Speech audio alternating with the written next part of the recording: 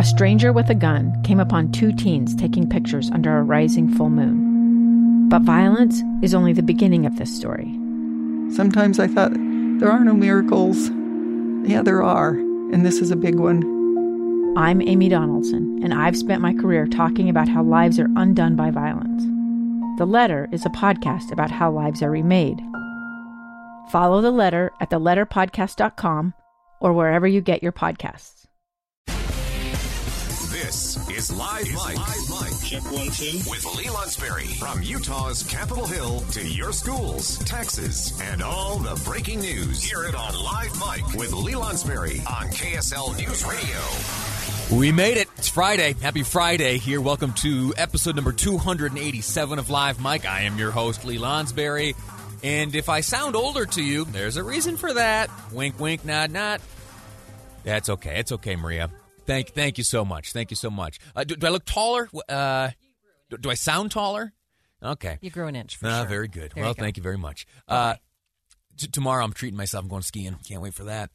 Today, though, we still have a job to do. We've got things to talk about. We have topics to cover, and we're starting with the Equality Act. If you were paying attention to things yesterday, there was a vote in the House of Representatives, all the way back in Washington, D.C., on this bill, which is introduced into Congress quite regularly and has yet to become law. And we'll find out some of the pushback against the Equality Act, designed to reduce discrimination against LGBTQ community members. It would add sexual orientation and gender identity to a list of protected classes within a portion of civil rights law on the books right now. But there are those who take great issue with this, those who look at this as, yes, an effort. Everyone recognizes that the effort here is a good and noble one, that protecting the rights of all Americans against discrimination is a good thing.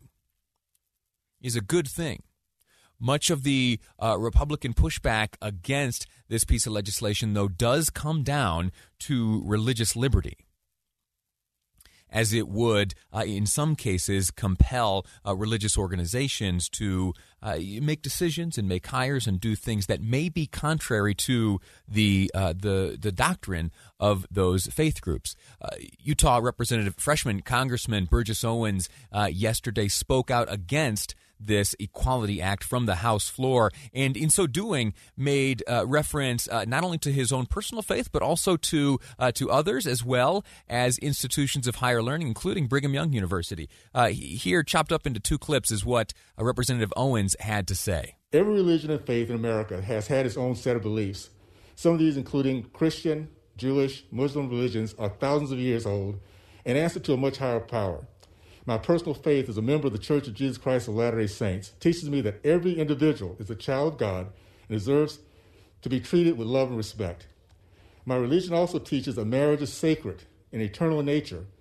The marriage ceremonies conducted in the sacred places of my faith are conducted in temples that must not be deemed places of public accommodations. Representative Owens continued by asking the question of whether the Equality Act works for all those places of worship and church-owned facilities. An Orthodox Jewish synagogue declined to permit an interfaith couple to have a wedding ceremony in the synagogue. Could traditional mosques conduct gender-separated classes for youth and youth programs? Could a Catholic church homeless shelter have separate housing for men and women? Could BYU or other church-owned universities continue hiring those individuals who follow its standards? For the most part, this bill yesterday was passed in the House along party lines. There were a few Republicans that did join the side of the Democrats in voting for the legislation, but all of Utah's members voted against. And as you just heard from Representative Owens, feelings pretty strong on that matter. To learn more about this, I'd invite you to make your way to Deseret.com. Right now, there is a piece titled, "The House Has Passed the Equality Act, but Religious Freedom Concerns Remain." The author of this piece, Kelsey Dallas, joins us now. Kelsey, welcome to the program. How are you? I'm doing well. Thanks for having me. Give us the nuts and bolts of this. Where do things stand right now, and what does the future look like for the Equality Act? Well, as you said, it passed the House yesterday. That was expected to happen. And what we're waiting to see now is whether the Senate is going to take it up and how deeply they'll work on adjusting it in order to earn some Republican support. As you noted, it's unpopular with Republicans for the most part, and many are calling for changes in order to ensure more protections for religious groups. And so it's expected that if Democrats really want this to pass the Senate, they'll have to make some adjustments to the bill to ensure that people of faith can continue to live according to their beliefs on marriage and sexuality. We touched on it. We heard Representative Owens touch on it, but walk us through what some of the fears by Republicans are, some of the fears that are held by Republicans about the intrusion into religious liberties that could potentially come about as a result of this becoming law. So as you noted, the Equality Act updates federal civil rights law, which does include some religious exemptions. But the problem with those is that they're just a little too broad. So they'll say religious groups are exempt from this or protected from this, but they won't specify exactly what that means. The example I've heard is that you might think BYU can hire someone based on being a member of the faith, but it doesn't say that sort of what the definition of a member is. So if someone self-defines as a Latter-day Saint, does that mean they count, even if they live in a way that breaks some of the tenets of the church, for example? And then the other important note about the Equality Act is that it limits how an important federal law called the Religious Freedom Restoration Act would apply. Faith groups would no longer be able to use that law in order to defend themselves against lawsuits or bring lawsuits against those laws protecting LGBT rights. And so it just leaves them with fewer legal options to defend themselves moving forward. Are there alternatives? I know Congressman Stewart in the past has introduced his Fairness for All Act. In fact, we'll be speaking with the congressman who intends to introduce the same legislation this year. How's the reaction to the alternatives? And what sets the alternatives apart, specifically Fairness for All?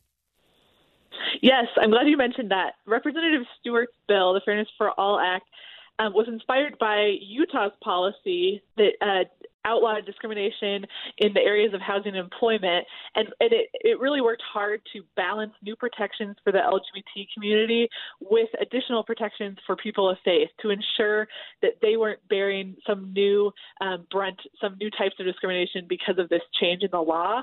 And so his legislation attempts to look at all these areas where potential conflict would occur between gay rights and religious rights and sort out what should happen.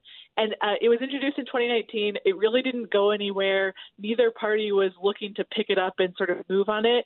But now that there's more momentum behind the Equality Act, we have President Biden, a Democrat in the White House, who supports it. I think there's more interest in the Fairness for All Act from moderate Democrats and from Republicans to say, even if we can't pass Stewart's bill, can we adjust the Equality Act so that it addresses some religious freedom concerns, maybe using language in the Fairness for All Act. So I know that's a mouthful, but I hope that makes sense. Basically, it's saying, oh, go ahead. No, I was going to say 100%. What you're saying makes perfect sense. Go ahead with that summary. Yes, just that I think the Fairness for All Act offers a potential path forward where both sides would make some sacrifices and adjust their expectations in order to sort of create a more peaceful future. And it's really just, is everyone willing to come to the table, or will it just be some moderates sitting there sort of waiting for other people to join them to work on this bill? There are some faith groups that have historically stayed out of certain areas of politics and gotten involved in voicing their support for the Fairness for All Act. Again, the Chris Stewart legislation, which was introduced last Congress, ultimately didn't go anywhere. But the likelihood is, and my understanding is that he intends to reintroduce this year. What was support like outside of Congress for Fairness for All? Yes, it was actually a really fascinating process where religious groups, including the Seventh-day Adventist Church, the National Association of Evangelicals, the Church of Jesus Christ of Latter-day Saints, sort of came together and said, what should this type of legislation look like? We want to support the LGBT community, but we're also worried about facing new pressure based on our beliefs about marriage. And so they really sat down, brought in some legal experts, brought in some people with congressional experience, and said, how do we shape a bill that everyone can get excited about and live with moving forward? And so they had a lot of input. The church, as these churches had a lot of input, and I think they continue to hope that it'll get a serious hearing in Congress. Sure. Kelsey Dallas, thank you so much with the Deseret News, sharing her insight after her article, "The House has passed the Equality Act, but religious freedom concerns remain." Kelsey, thank you so much for your insight and the information you've delivered here today. Thank you for having me. 100%. We're going to take a break right now. When we return, as I said, we'll be joined by Utah Congressman Chris Stewart, who in the last Congress introduced the Fairness for All Act. It's my understanding it's coming back, and we'll get the details on that, how it differs from the Equality Act, and who is standing behind him next on Live Mike. I'm Lee Lonsberry, and this is KSL News Radio. Welcome back. 12:50 is the time here at KSL News Radio. Joined now by Utah Congressman Chris Stewart, calling in the day after a vote was cast in Washington, D.C. on the floor of the House of Representatives on this Equality Act. It did pass the House, did so almost along party lines. There were a few Republicans that joined with Democrats to vote for it, but Congressman Chris Stewart voted against, and I want to start our conversation there. We'll move into other efforts on his part. In fact, officially an effort just announced moments ago. I see the alert on my phone, and a new piece of legislation has been introduced by Congressman Stewart. But first off, let me welcome you to the program. Congressman, how are you? I'm well, Lee. Thank you. Good to talk to you. Yeah, likewise. Talk to me about the vote yesterday, the Equality Act. Why couldn't you support it? Well, because it doesn't treat people of different faiths or different backgrounds or different priorities equal. Look, I want to, and frankly, Utah has done such a great job in leading the way on how to protect LGBTQ community, to make people feel like, look, you should never have to worry about whether you're going to lose your job, you're going to lose your apartment, you're not going to be able to find housing, anything in a public accommodation, even down to the point of, can I serve on a jury? We shouldn't discriminate against someone because of that. But at the same time, Lee, we shouldn't have those who are of religious faith, those who have sincerely held religious beliefs, whatever they might be, Christian, Muslim, Jewish, whatever it might be, they shouldn't be held hostage to the idea that their faith or their values are less than others. And that's what the Equality Act does. It makes those who have religious beliefs and religious concerns, and it puts them in a second place to every other concern. And the final thing I'll say is that there's room we can do both. We know we can do both. This Fairness for All bill that we have been working on for, as you know, because we've talked about it for nearly 4 years now, Sure. It really does do both. It is a better alternative. And it's patterned after, in large part, the way things are here in the state of Utah, correct? Yeah, exactly. After the Utah Compact, which has been a resounding success, and I'd love to talk to people about that. I mean, it's nearly eliminated entirely the threat of litigation, to where one side or the other is suing over, them being classified in some way as a second-class citizen and their values and their beliefs not being honored. Utah is ranked equal with Vermont as the number one place in the country where you can go and feel included among the LGBT community, which is good for our nation. It's good, frankly, for those from our faith, from my faith, and to signal to people that, look, we don't care about that. We just want to value each other and show respect to each other as a person. But at the same time, it does protect religious liberty. You're not going to have schools that are going to be threatened to close. You're not going to have examples like Little Sisters of the Poor, this Catholic charity that was forced to support a form of birth control that they just sincerely held, was offensive to their values and their religious beliefs. And Utah, once again, led the way on that. It's been remarkably successful. We think we can do the same thing nationally, and that's why, again, this Fairness for All bill is so important. I want to get into some of the details, and I want to look at some of the organizations and individuals supporting you in this. Let me ask you, though, first, for a few more examples. In your estimation, should the Equality Act go into place, what can faiths and religious institutions, what could they potentially face? Well, I mean, very controversial, very emotional elements of our society that we're kind of working our way through right now. Everything from transgendered participating in sports to the privacy of bathrooms to shutting down faith-based institutions that support adoption or foster care. And by the way, that's such a great example of this bill actually making things worse. How is it in the public interest? How is it in the interest of society to say that if you're a faith-based institution, you can't help place troubled children into foster care, or you can't help place an infant that's looking for a home, that just wants adoptive parents? Yeah, we're not going to allow you to do that. It doesn't help society. It clearly sets society back. It would be a threat to religious schools. And ultimately, I believe it's going to be a threat to the tax-exempt status of religious organizations. I mean, this isn't a slippery slope, Lee. This is a cliff. You walk off that cliff, it's going to hurt when you hit the bottom. And that's what we're facing if the Equality Act is actually signed into law. Now, moving over to your piece of legislation that you are reintroducing this year, in its same form from prior years, if my understanding is correct, the Fairness for All Act. Talk to me about support for your legislation. Who's standing behind you?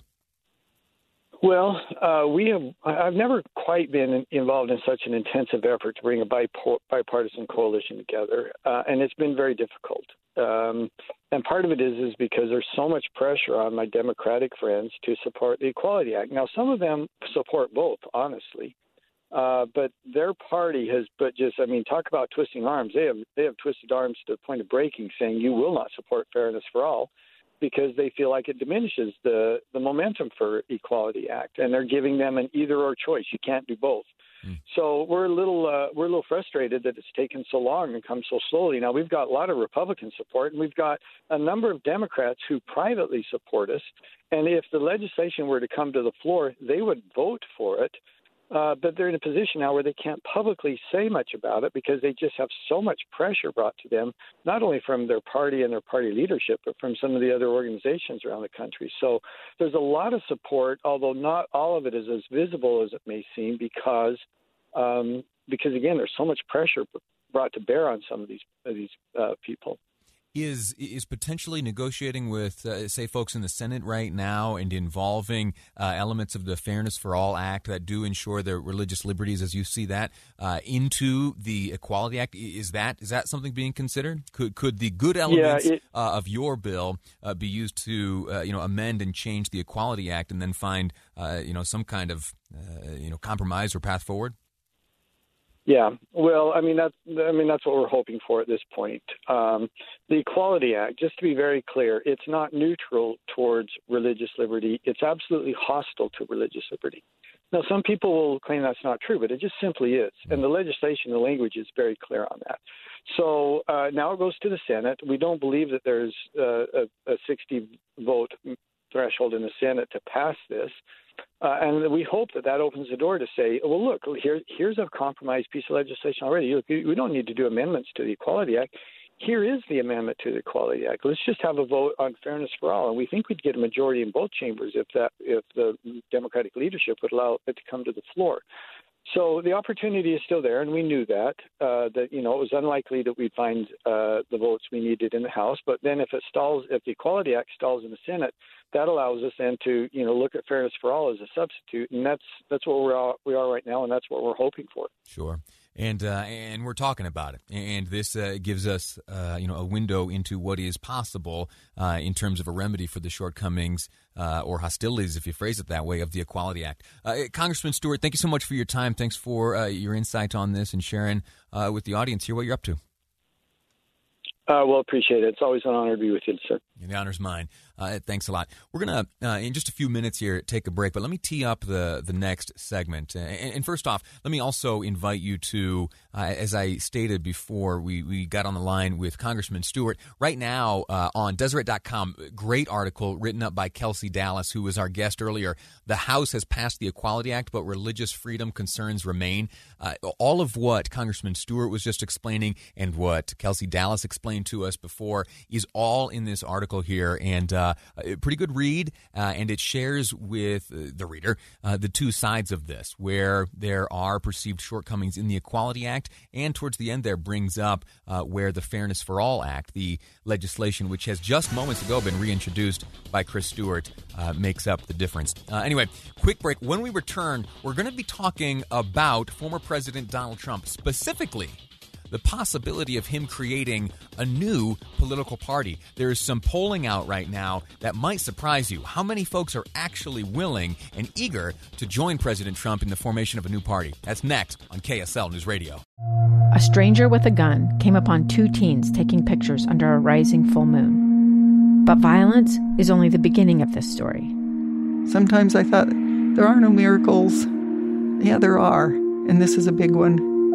I'm Amy Donaldson, and I've spent my career talking about how lives are undone by violence. The Letter is a podcast about how lives are remade. Follow The Letter at theletterpodcast.com or wherever you get your podcasts.